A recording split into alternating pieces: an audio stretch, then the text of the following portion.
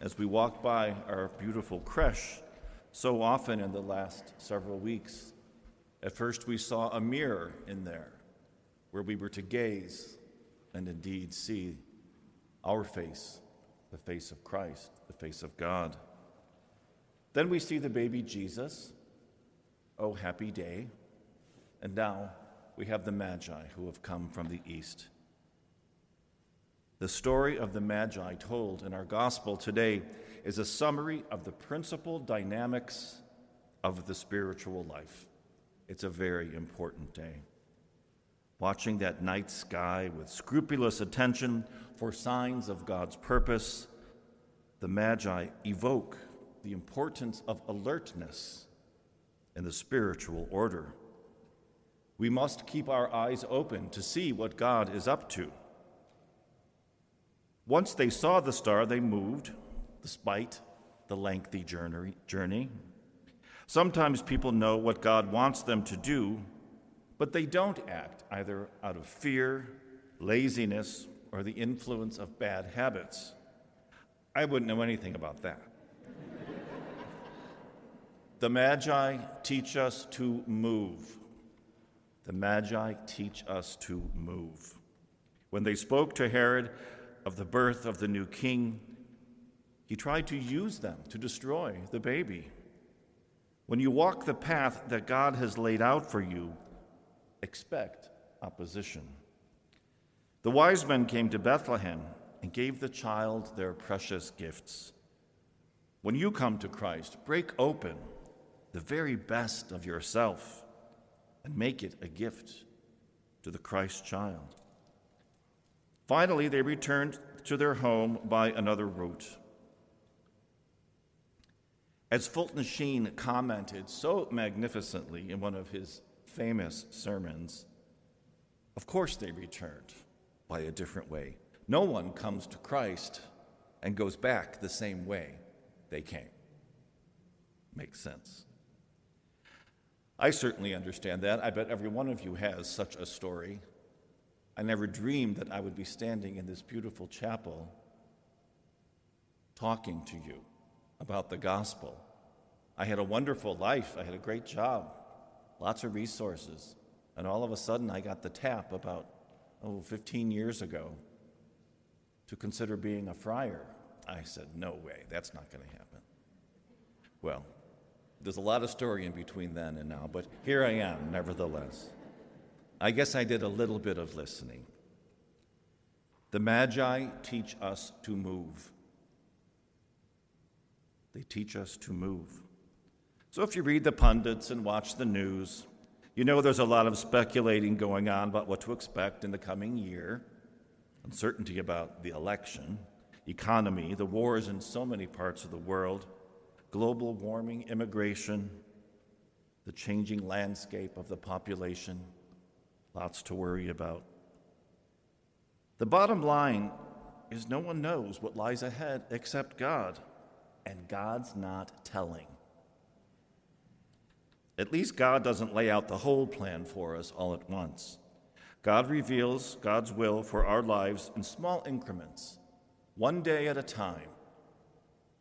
When did we hear that this week? One day at a time, sweet Jesus, one day at a time. Thank you, Martha. I've been listening to that every day since your funeral. I'm going to have those words memorized pretty soon.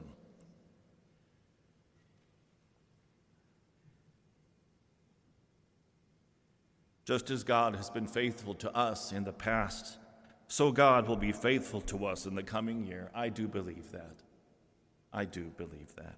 Circumstances change, but God remains the same.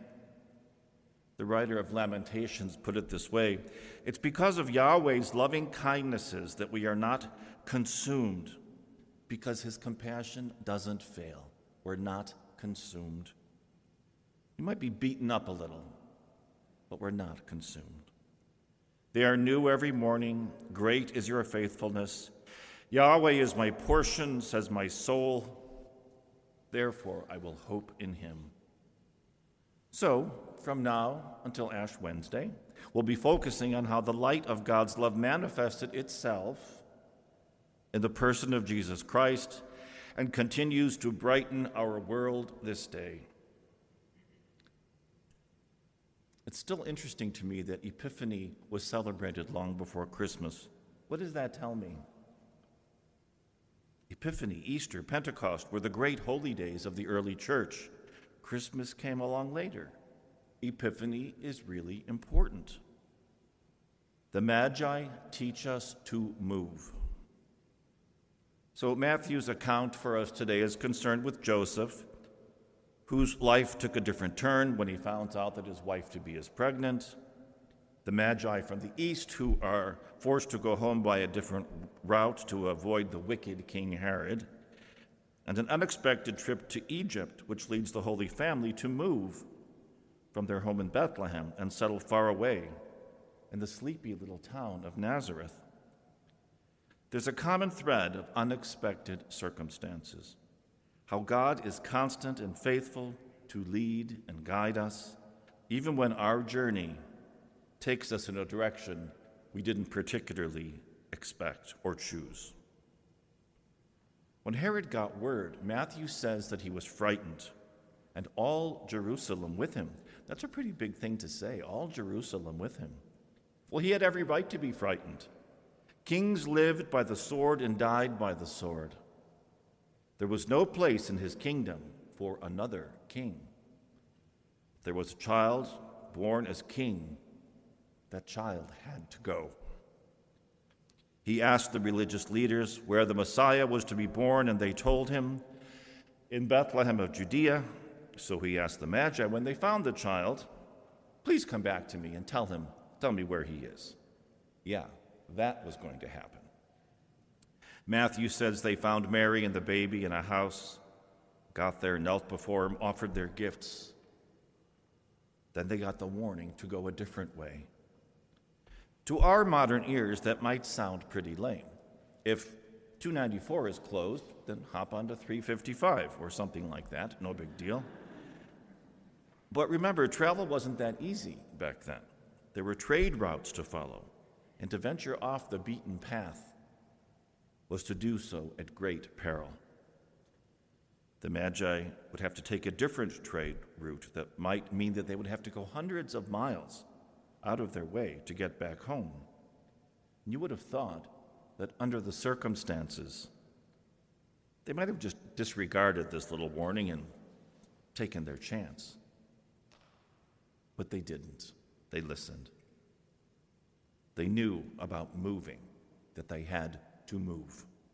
The good news is God is faithful through the changing circumstances of our life. The bad news is that we experience God's faithfulness only as we let go of our rebellious spirit and conform to God's will. Again, I know nothing about that. Like the Magi, God will lead us home, but it's apt to be a different journey with all sorts of twists and turns and detours along the way. I'm sure we could all write a book about that in our own lives. But we listen to the Magi and we move. We stand at the threshold of a new calendar year. Who knows what twists and turns and detours lie ahead and what effect they will have on our lives. Life is full of changes. Some we choose, like going back to college, moving to a different location, starting a new job. Some we don't, like the experience of a death of a loved one, or the failure of a marriage, or a devastation of a storm.